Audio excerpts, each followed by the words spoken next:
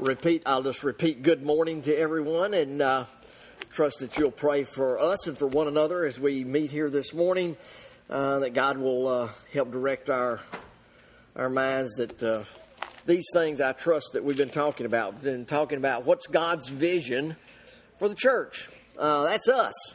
We ought to have a desire to want to know what God's vision would be for us and our church and in our family and our homes. And so I trust that some of these things might be profitable. We spent a lot of time talking about the fact that, going back to the very beginning, that there are several metaphors mentioned in the Bible to talk about the church, one being a building, another being a body. And last week we talked about the church is the bride also of Christ. And so we talked about some of those things, and then I guess finished off a little bit with talking about what are some of the principles then that God would have for us as a church and as a body. And this is not, we could go into talking about doctrinally things that the Bible talks about as far as things we're to believe, but I'm just talking about general principles that God would have us to guide our lives. And last week we talked about one of those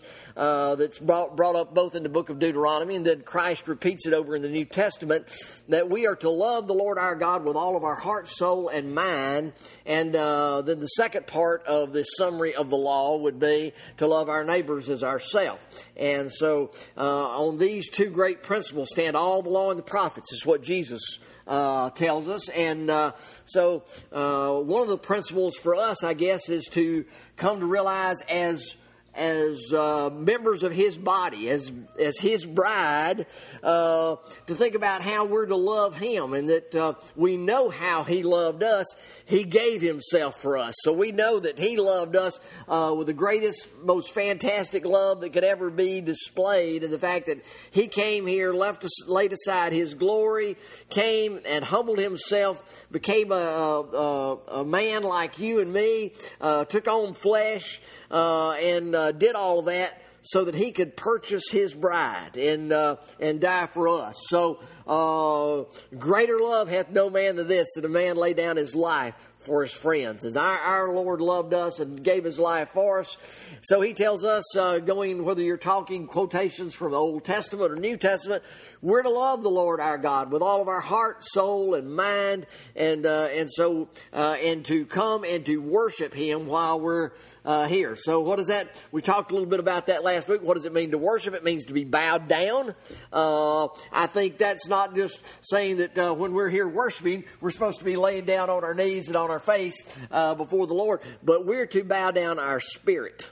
We're to bow down our pride. We're to bow down our way of doing things, humble ourselves before Him, and submit to His ways, that His ways are higher than our ways, and that we're to submit ourselves to Him. And that goes right back to wives, be submissive to your husbands. We're the bride of Christ. We're to submit ourselves to Him and to His way of direction and guidance and doing things. So all of these great principles so if you start out with that and say, well, one great principle is we're to love the Lord our God with all of our heart and all of our soul and all of our mind. And if we do that, then that will guide our thinking. If we love Him that much and we submit ourselves to Him, it will guide our actions and guide our tongue and our mind and what we think about and what we do. And I think that's what the whole idea was. If we love Him that much, we're going to be submitting ourselves to Him on a daily basis. Not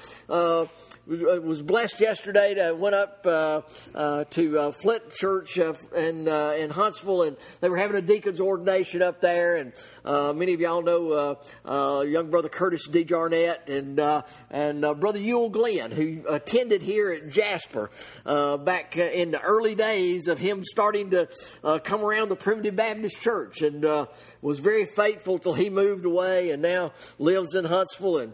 And become a deacon. And me and Brother Tim were talking about, I think yesterday, Brother Tim McCool, that Curtis attended very regularly at Bethlehem when he was in school at Alabama, just like some of our kids did during the time that they were down there. And seeing these young folks get to this place where these things are starting to happen, it's like watching one of your kids come along and just grow up and mature, and makes you feel so thankful, because somewhere along the way they took some of these principles that were being taught from the Word of God and made it theirs, and said, that's how I'm going to live and what I'm going to do and how I'm going to act. And now you see the fruit of that in their lives, their marriages, and their families, and so forth. So just makes you feel good to see people beginning to walk in the ways that God has laid out for us to walk. And so that's one of those great principles. Love the Lord our God with all of our heart, soul, and mind. And then he says the next one is like unto it, to love our neighbors. And then we spent a lot of time, I think, on one of these principles that I'm not going to spend a lot of time on with this congregation this morning, because we spent so much time last year. And I think last year talking about some of this helped prompt me to end up talking about God's vision for the church. But we talked about some things in the 13th chapter, 14th, 15th, 16th chapters of the book of John. And one of those great comments that the Lord makes there is he tells them, he says, "A new commandment I give unto you, that you love one another as I have loved you, that ye also love one another. By this shall all men know that ye are my disciples, if you have love one to another." So there's another one of those principles that's laid out in the Word of God. We're to love Him with all of our heart, soul, and mind, and then we're to love one another. And we'll talk about this, I guess, as we get into this a little bit this morning. But, loving one another, that sounds like, what is the old saying? Sounds like apple pie, and it just sounds like good old common sense. We're just to love one another. But anybody that's married, anybody that has children, anybody that has a family, I think I got all of y'all covered, right? Loving one another is hard. Sometimes loving one another can be a challenge. Loving one another, and so it takes a whole lot of forgiveness and a whole lot of charity and a whole lot of grace and all those things to love one another. And that's what God would desire us to learn here in the church as a body of Christ. Learn how to love one another and forgive one another and be charitable to one another. So he starts out with this, "A new commandment I give unto you." This is something new that Jesus brought along. It wasn't part of the old law covenant that was back there, but it was something new. Love one another, and by this shall all men know that you're my disciples indeed. As we carried some of this thinking out, not only in teaching over this back last year, but we went through this 14th, 15th chapters of the book of John, and I just want to mention a few things this morning from some of those verses. If we go into the 14th chapter now, he gives them a new commandment. Then in 14, you're familiar with this, I hope, or you remember. Do y'all remember some of this from last year? I hope some of y'all remember this. And that we were talking about the fact, here's Jesus on his last night with his apostles, and as he's leaving the upper room, he's teaching them and talking to them and walking toward the Garden of Gethsemane. And in my mind, if you just think about this, he knew what was coming, and he was giving them some of the greatest nuggets he could give them leading up to what they were going to face and what they were going to endure, and some of the great things that he would have them to know as they start out into their ministry in serving him. So he begins to tell them, don't be troubled. I'm going to build a place for you. I'm going to prepare a place for you. And he said, if I prepare a place, that where I am, there you may be also. And he goes through all this, and he's walking them, and he says this in John 14 and 15, if you love me, keep my commandments. Sounds pretty simple, doesn't it? If you love me, Keep my commandments. What have I commanded you? Love one another. And he goes on through all of this teaching here in John 14 and 15 and tells them to be fruitful, to be since they're part of the vine, that Jesus is that He's the true vine, His Father's the husband. And He goes through and talks to them about bearing fruit. By bearing fruit, that means they're abiding in Him. How can any man bear fruit unless he abides in the vine? If he lives in the place where you're going to get the necessary nourishment to have fruit. One of the things that I think is a challenge to all of us. None of us know. I can look out here across this congregation this morning. Many of you have faced difficult days in recent months and in the last year. Some difficulties have come your way. And so what we don't know is what kind of difficulties lie in front of us. And as I've said before, I thank God many times that we don't know what we have to face. But what we do in the meantime is begin to strengthen ourselves spiritually, because we don't know what we're going to face. And so we need to be able to be putting on the whole armor of God, preparing for whatever battles might take place, where Satan may tempt us or other troubles may come. And maybe some of these things come to my mind not only because of circumstances of things that I know of, but as you might know, I've been reading the book of Job over the last several days. And, I watched Job go through all this misery of losing everything. I mean, all of his flocks and all of his herds and all of his children, and the point Job got to the place where Job says, I wish I had never been born, and I wish the day that I was born was cursed and never existed. I mean, he looked so terribly upon everything. He was just like, I wish I'd never been in existence for all this to happen to me. And then his friends come along, and I was reading through that, and his friends, he calls them miserable comforters himself on one occasion, and talks about how they came to try to supposedly comfort him in this time of loss, and they sit down and said, and what I began to looking at this whole deal, y'all follow me, maybe y'all stay with me as I'm talking about this. I began to see part of Job's problem, and part of the men that were trying to comfort him's problem was their concept of who God is. The friends, their concept of God was, well, if you do good, things go good with you. And if you do bad, things go bad with you. That was their concept of God, was that the reason, and so you deduce from all this, Job, the reason you're having so much trouble in life is because you haven't been doing what you should be doing. You've actually been acting very wickedly, and that's the reason God's wrath has come down upon you. Well, for us here this morning, let's make sure we get this. The Bible says that it rains on the just and the unjust. And you know what? That part of that tells me good things happen to good people sometimes, and good things happen to wicked people sometimes. And we see, and the Bible even tells us many times, the wicked prosper. The whole 37th chapter of the book of Psalms is written, fret thyself not about evildoers. When you see them prospering in this old world, why? Because this world's the best they're ever going to have. If they prosper here, so be it. Their eternal life is going to be misery and woe for them. So in this life, you see people prospering that are wicked. You also see people prospering that are doing good. You know what you also see? You see people suffering that have gone through evil and gone through terrible things in their lives. You also see good people that go through suffering. Why? Because it's a common circumstance for everybody in this old world. You see good people that get cancer. You see good people. You see bad people that get cancer. You see people. You say, well, I know why they've got cancer. They smoked all their lives, and they did this all their life, and they did that all their life, and so forth. Then you see people say, you know what? They got cancer. I don't know why they got it. It's the greatest mystery to me. It's just part of their genetic makeup somewhere along the way that it came along. And so these people, Job's friends, had the idea, Well, if things are happening bad to you, it must be because you've done wickedly in your life. Not necessarily true. In fact, as we go on down through the stage of looking at what happened to Job, finally God comes on the scene, and he calls Job to remember the fact that I created everything. I'm over all things, and so forth. And you know what?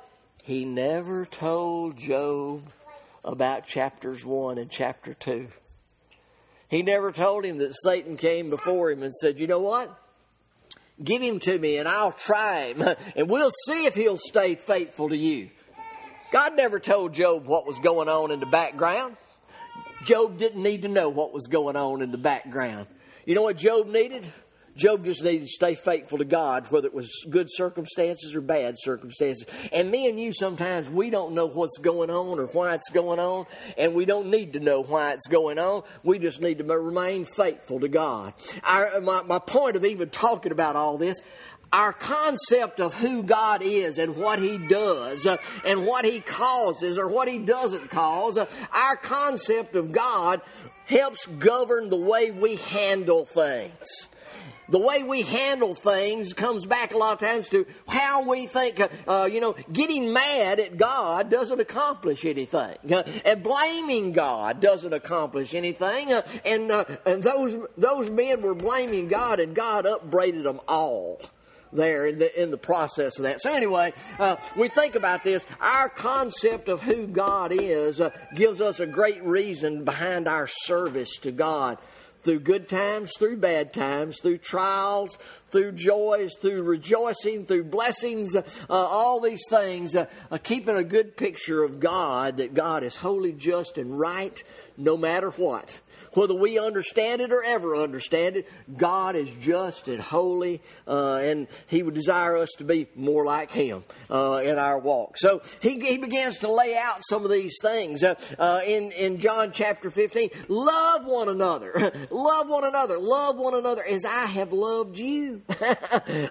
Boy, that's a bigger... Now the challenge just got a little bit bigger. Okay, I love you, but you mean I got to love you like Christ loves you? Ooh, now I've got a bigger challenge on my hands. Love one another as I have loved you. And then again, He tells us here in John 15, He repeats this commandment to us in John 15 and 17. These things I command you. I go up above that 16. Ye have not chosen me, but I have chosen you, ordained you that you should go and bring forth fruit, that your fruit should remain, and whatsoever ye shall ask of the Father in my name, He may give it to you. These things I command you, that you love one another. And if the world hate you, you know that it hated me before it hated you. So if they don't like what you're standing for and what your principles are, just remember, they didn't like Christ either. They didn't like Him coming along and telling them to repent. They didn't like them coming along and telling them to not make my house a house, my Father's house, a house of a den of thieves and a house of merchandise. My Father's house is to be a house of prayer. They didn't like hearing all of that. They didn't like hearing that the Son of God had come and that He had power to heal. He had power to forgive sins. He had power to say, arise, take up thy bed and walk. He had power to give the blind sight, to make the deaf hear, to make those that had never walked rise up, take up their beds and walk. And they didn't like it. They didn't like it one bit. And I'll tell you, sometimes our concept of God can be very hurtful to us. Let us not fall into the trap of the Pharisees and become so self-righteous and so indignant and so prideful that we look down at everyone. We may just be looking down on some of God's children, some of our neighbors that we should be loving instead. So He tells us here in John 13, 14, and 15, love one another. If you love me, keep my commandments. And then I'm going to turn over and just do this real quickly. Turn over to 1 John chapter 3, because if we turn over there, we'll find these lessons repeated. We find John, who had... who had been heard these things said, then in later time, as he's writing to the churches, begins to record these things again. 1 John chapter 3, verse 23, and this is his commandment, that we should believe on the name of his Son, Jesus Christ, and love one another as he gave us commandments. So John thought this was so important that he repeated this again later on, not only just in the recording of the Gospels, but then later as he's writing to the churches, John records it again here in 1 John that he gave us this commandment. What? That we should love, that we should believe on his Son, we should love one another as he gave us commandment. And he that keepeth his commandments dwelleth in him, and he in him.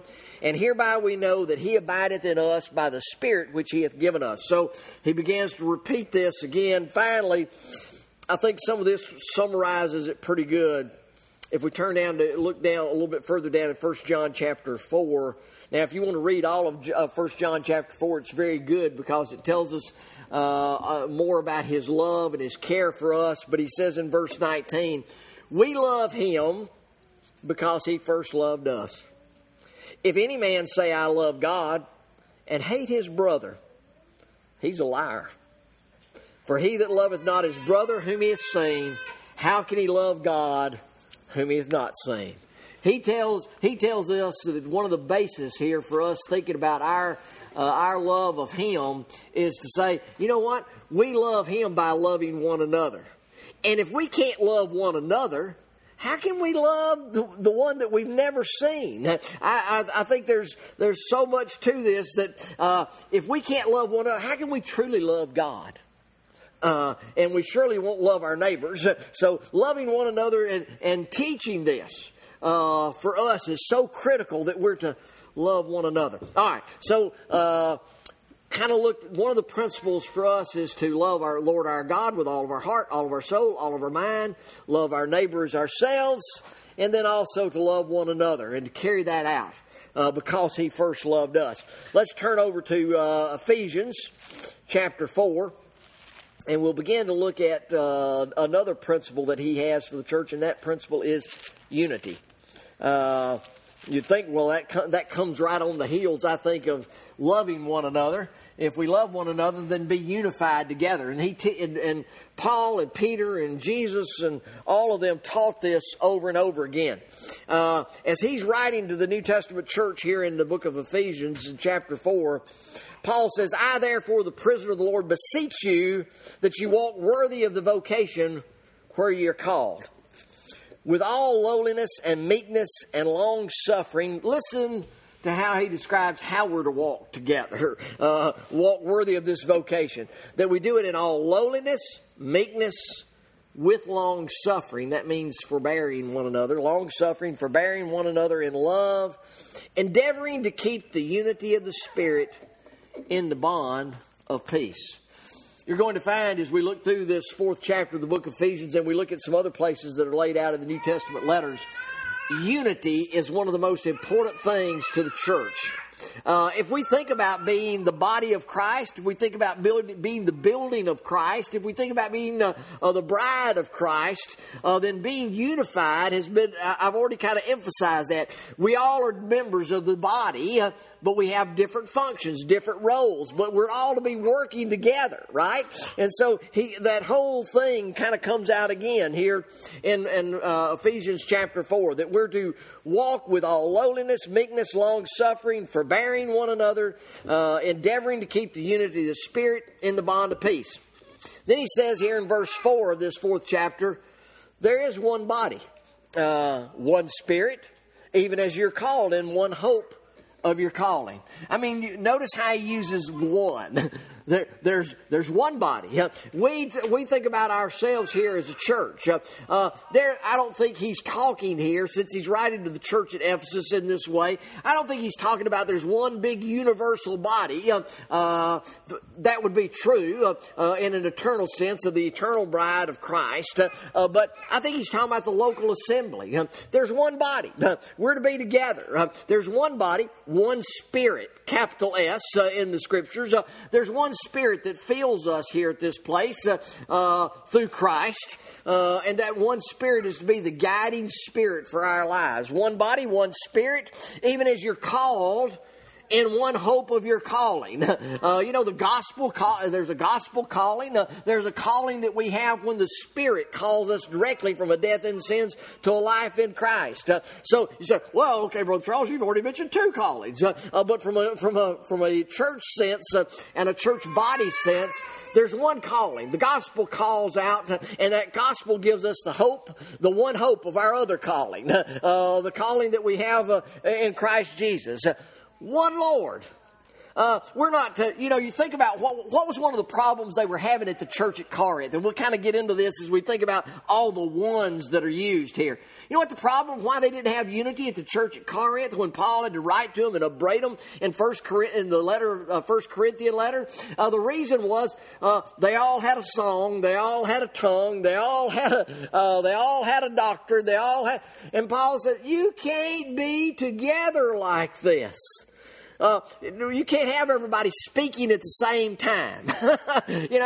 He says there's confusion in all that. There's got to be unity of the body together. And so he says there is one body, one Spirit, even as you're called in one hope of your calling, one Lord, one faith, one baptism. As we look at all this, you say, well, there's about 8 baptisms mentioned in the Scripture. So what do you mean one baptism? When you think about the church, one baptism, one Lord, one faith. That's the reason when we talk about one faith, I don't think he's talking about the faith that we have through the new birth.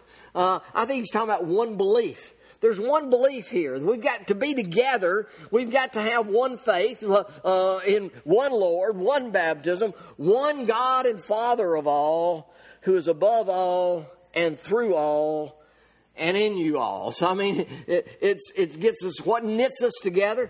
The Spirit, the Father, and the Son, and the Holy Ghost. These three are all one. You think about that. We talked about this last week, I think it was, or maybe it was Wednesday night. But we talked about that compound unity of the Trinity. They're three, but they're one. We talked about in doing that. I know how we used it last week, because we used it last week to talk about the husband and the wife are to become one flesh. Compound unity. They're two, but they're one. They're together in mind and spirit and thinking and action. If I give a couple of some folks that are either married or about to be married some good advice, I'll tell you this: learning to think alike and be together so that your actions are moving together. Whether it's raising children, I've seen this. Husband and wife are not together. One wants discipline, one doesn't want discipline. One wants this, one wants that.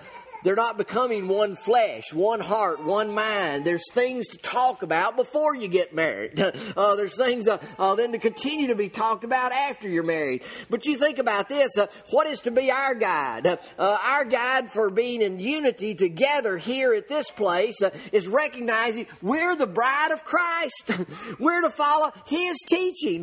This is to be our guide for one another. So one God, one Father who is above all and through you all and in you all, and unto every one of us is given grace according to the measure of the gift of Christ. Some people say, well, you know what? I would be of one heart and one mind and one spirit together with the folks up there at that church. But you know what? It's hard. God gives you grace according to the measure of the gift of Christ.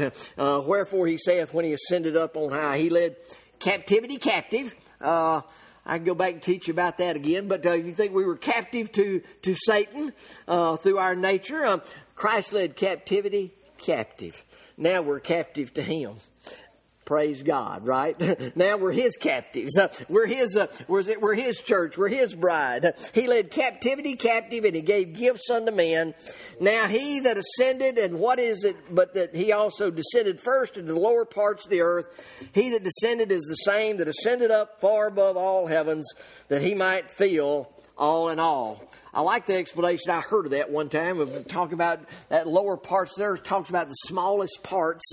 And somebody made the comment, said, Jesus Christ had to go down to the cellular level to become the Son of God born of the Virgin Mary. He came to the lower parts of the earth, and the one that came all the way to the lowest parts of the earth is also that same one that ascended back on high. What a beautiful picture it is of how he made himself low, made himself nothing, yet in all of that was the fullness of the Godhead was embodied in that little thing that we can't even imagine or see. God, that's beyond me. So he says, and he gave some apostles and some prophets and some evangelists and some pastors and teachers. We've talked about this repeatedly, but why did God give the different gifts that He gave? He gave them for the perfecting of the saints, or the maturing of the saints, for the work of the ministry, for the edifying of the body of Christ. All of these are to be for your edification. Why am I here? Say, well, Brother Charles, you're up here just get up here and yell at us on Sunday morning, I guess, or kind of talk to us, and you talk loud, you bounce back and forth and all that.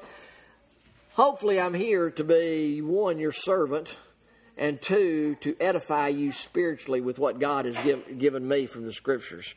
To stir you up spiritually in the things of God's Word. And so he says, all of these gifts were given for the perfecting of the saints, for the work of the ministry, for ministering, for the edifying of the body of Christ, till we all come, what? In the unity of faith, of the faith. There's that word unity again. We're to be together. We're to be together, one heart, one mind, one spirit, till we all come in the unity of the faith and the knowledge of the Son of God, and to a perfect man, and to the measure of the stature of the fullness of Christ, that we be no more children, tossed to and fro and carried about with every wind of doctrine, by the sleight of men and by the cunning craftiness whereby they lie in wait to deceive. But speaking the truth in love, we may grow up into Him in all things, which is the head, even Christ. And so, again, he's talking over and over again, unity. And as we get to the end of this, it would be good to teach through this whole chapter, but it's another one of those that I know I've done that over and over and over again. And not that repetition's not good, but I mean, too much repetition, is also boring. And so, if we get to the end of this chapter, here in chapter 4, he says, verse 29, let no corrupt communications proceed out of your mouth, but that which is good to the use of edifying, that it may minister grace to the hearers. And grieve not the Holy Spirit of God, whereby ye are sealed unto the day of redemption.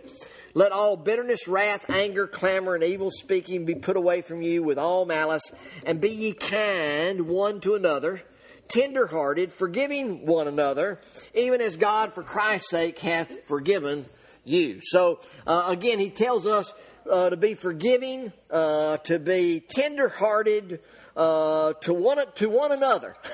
There's that phrase again. Love one another, be tender-hearted to one another, forgiving one another, even as God for Christ's sake hath forgiven you. So you get to see again this one another type phrase that's taking place here, that we're to love one another, forgive one another, be tenderhearted to one another. And I'll tell you what, in a place where that's going on, I'm telling you, there's a lot of love in the church.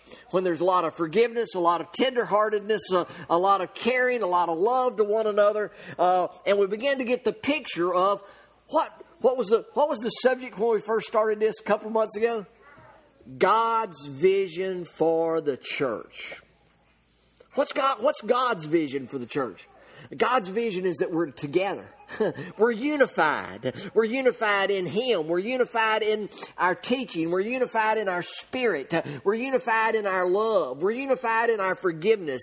We're unified in our tenderheartedness. We're unified in what we believe and what we teach and what we understand and about how we conduct ourselves. And that we're unified in the fact that we love the Lord our God with all of our heart, with all of our soul, with all of our mind. We're unified in loving our neighbors. You begin to see what God's vision is for this body that we're a part of. Let's turn over just to show and take this last remaining time that we have here this morning just to show this is not just a Ephesians thing or whatever. Let's turn over to Romans chapter 15. and I think you'll begin to see a pattern. That's what I want you to see. That this was not just a one-time thing that Paul taught somewhere once along the way, but in Romans chapter 15, he says, "We then that are strong ought to bear the infirmities of the weak, and not to please ourselves." We ought to be trying to bear the burdens of others. We could go right over to Galatians chapter 6. Bear ye one another's burdens and so fulfill the law of Christ. But he says, we that are strong ought to bear the infirmities of the weak and not to please ourselves. Let every one of us please his neighbor for his good to edification. So our desire ought to be trying to help each other. And so he says, "For even Christ pleased not himself, but as it is written, the reproaches of them that reproach thee fell on me." So the punishment that should have been theirs fell on Christ. Christ didn't do that to please himself. He did that because he loved his bride and to fulfill the commandment of the Father. So he says, "For whatsoever things were written aforetime were written for our learning." That covers the Old Testament for all those that are saying we can now throw the Old Testament out. It says, "The things that were written aforetime were written for our learning, that we through patience and comfort of the Scriptures might have hope. Now the God of patience and consolation grant you to be like-minded, one toward another, according to Christ Jesus, that ye may with one mind and with one mouth glorify God, even as the Father of our Lord Jesus Christ. Wherefore receive ye one another as Christ also received us to the glory of God." That we might be what? One mind, one mouth. That we might glorify God together here at this place. Like-minded toward one another. You begin to see a theme. Be like-minded. Be one spirit, one mouth, that you may glorify God together. Let's turn over to 2 Corinthians. Again, to see the pattern that he was teaching these things. Every church he went to, he was teaching this. To be unified, to be together. Here in 2 Corinthians, he says, let's see if I can find verse. We'll just dive in here. Right, verse 10 of 2 Corinthians chapter 13. "Therefore I write these things, being absent, lest being present I should use sharpness according to the power which the Lord hath given me to edification and not to destruction. Finally, brethren, farewell. Be perfect. Be of good comfort. Be of one mind. Live in peace, and the love of God and the peace of God shall be with you. Greet one another with a holy kiss." So we're to be of good comfort, be of one mind, live in peace, be together, be together. Be on the same page with each other with what you're doing and what you're thinking about. And the way we get unified is through the Word of God and letting that be our guide and our direction for things. Let's turn to the Philippian letter. Philippians chapter 1. Philippians chapter 1 carries over into Philippians chapter 2. You're like, "Oh, Brother Charles, we do that." Philippians chapter 1, same thought, same teaching. Verse 27 of Philippians chapter 1.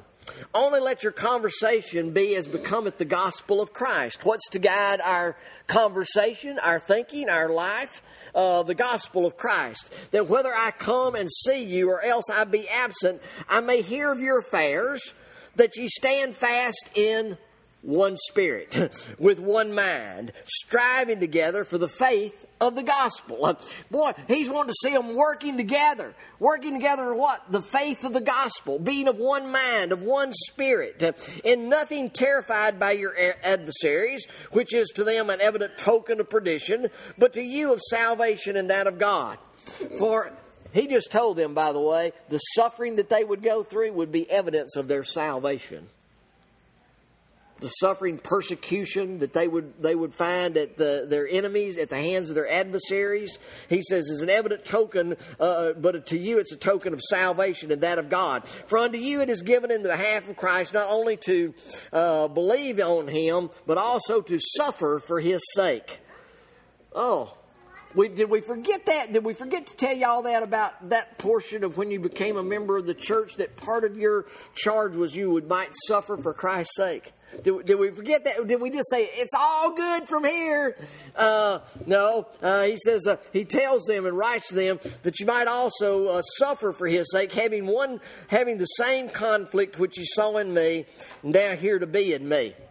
If there be any consolation in Christ, if any comfort of love, if any fellowship of the Spirit, if any bowels and mercies, that means mercies that come out of your insides, from down deep within you, is what he's trying to say.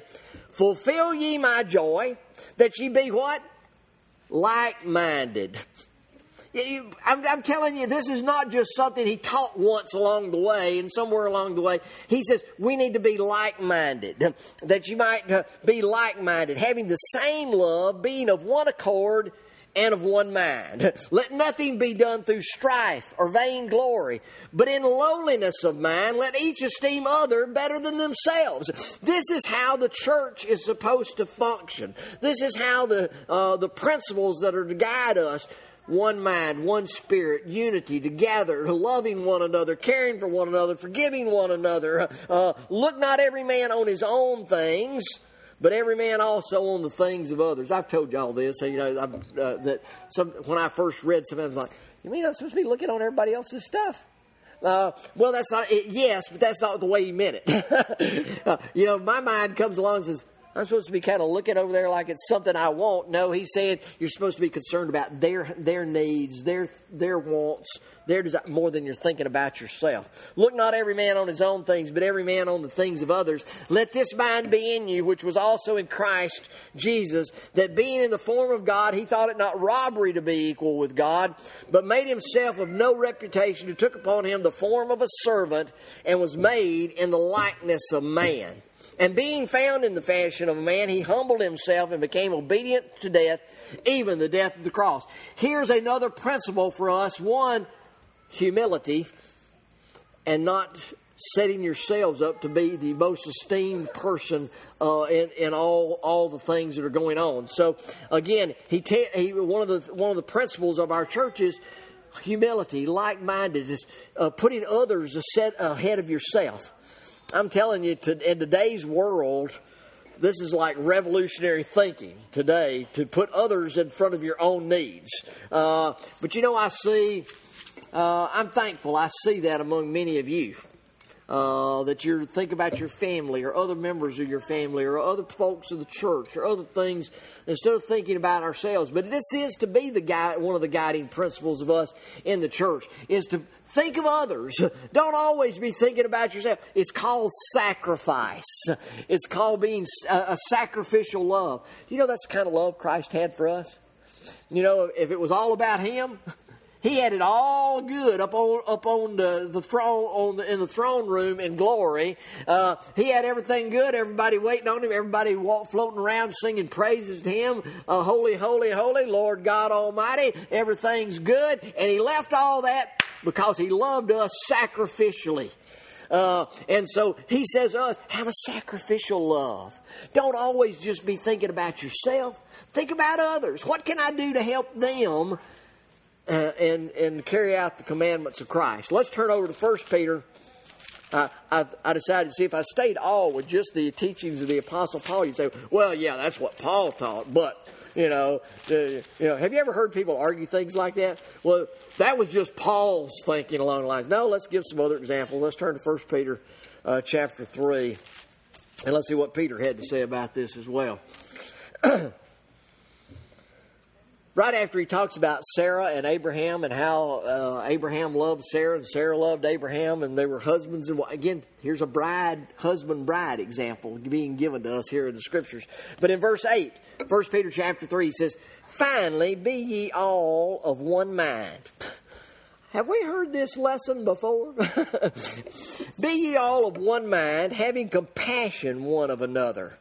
Love as brethren, be pitiful, be courteous, not rendering evil for evil or railing for railing, but contrariwise blessing, knowing that ye are thereto called that ye should inherit a blessing.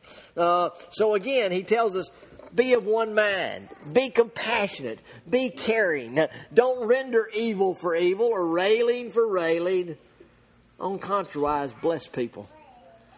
Today, that would be a great lesson for a lot of people who at least call themselves Christians to not do railing for railing or evil for evil, but to actually say, you know what? You may feel that way, but I hope the Lord blesses you. And I'm praying my blessings upon you every day. instead of trying to say, I'm going to get them back, or I'm going to say something back to them. They said this to me. I've got to have the last word. No, that's not how we show the love of Christ. So I'm going to stop there. So to repeat, to think about two of the great principles laid out in the Scripture. What are two or three principles laid out? One, love the Lord our God with all of our heart, all of our soul, all of our mind. Love our neighbors ourselves. Love one another as Christ has loved us, and be in unity. One heart, one mind, one spirit, together serving the Lord. And I think if we begin to take that on and say, you know what, I am to strive. I'm not just to assume that I'm to work toward being together with this group of folks, to be like-minded with them, to learn to think the way they think about certain things. As we think about the people that might be younger in the congregation, teaching them the wisdom that God's given us. They'll be more likely to be like-minded if we share the wisdom that God's given us. So share what God's blessed you, the wisdom God's blessed you. Share that with the younger folks. Share it with the children. Share that along the way. That helps us to be like-minded. And then, of course, always pointing them back to Jesus Christ, our Savior. May God bless you this coming week. Think about that as we're together. What's God's vision for us? To be together. May God bless you is our prayer.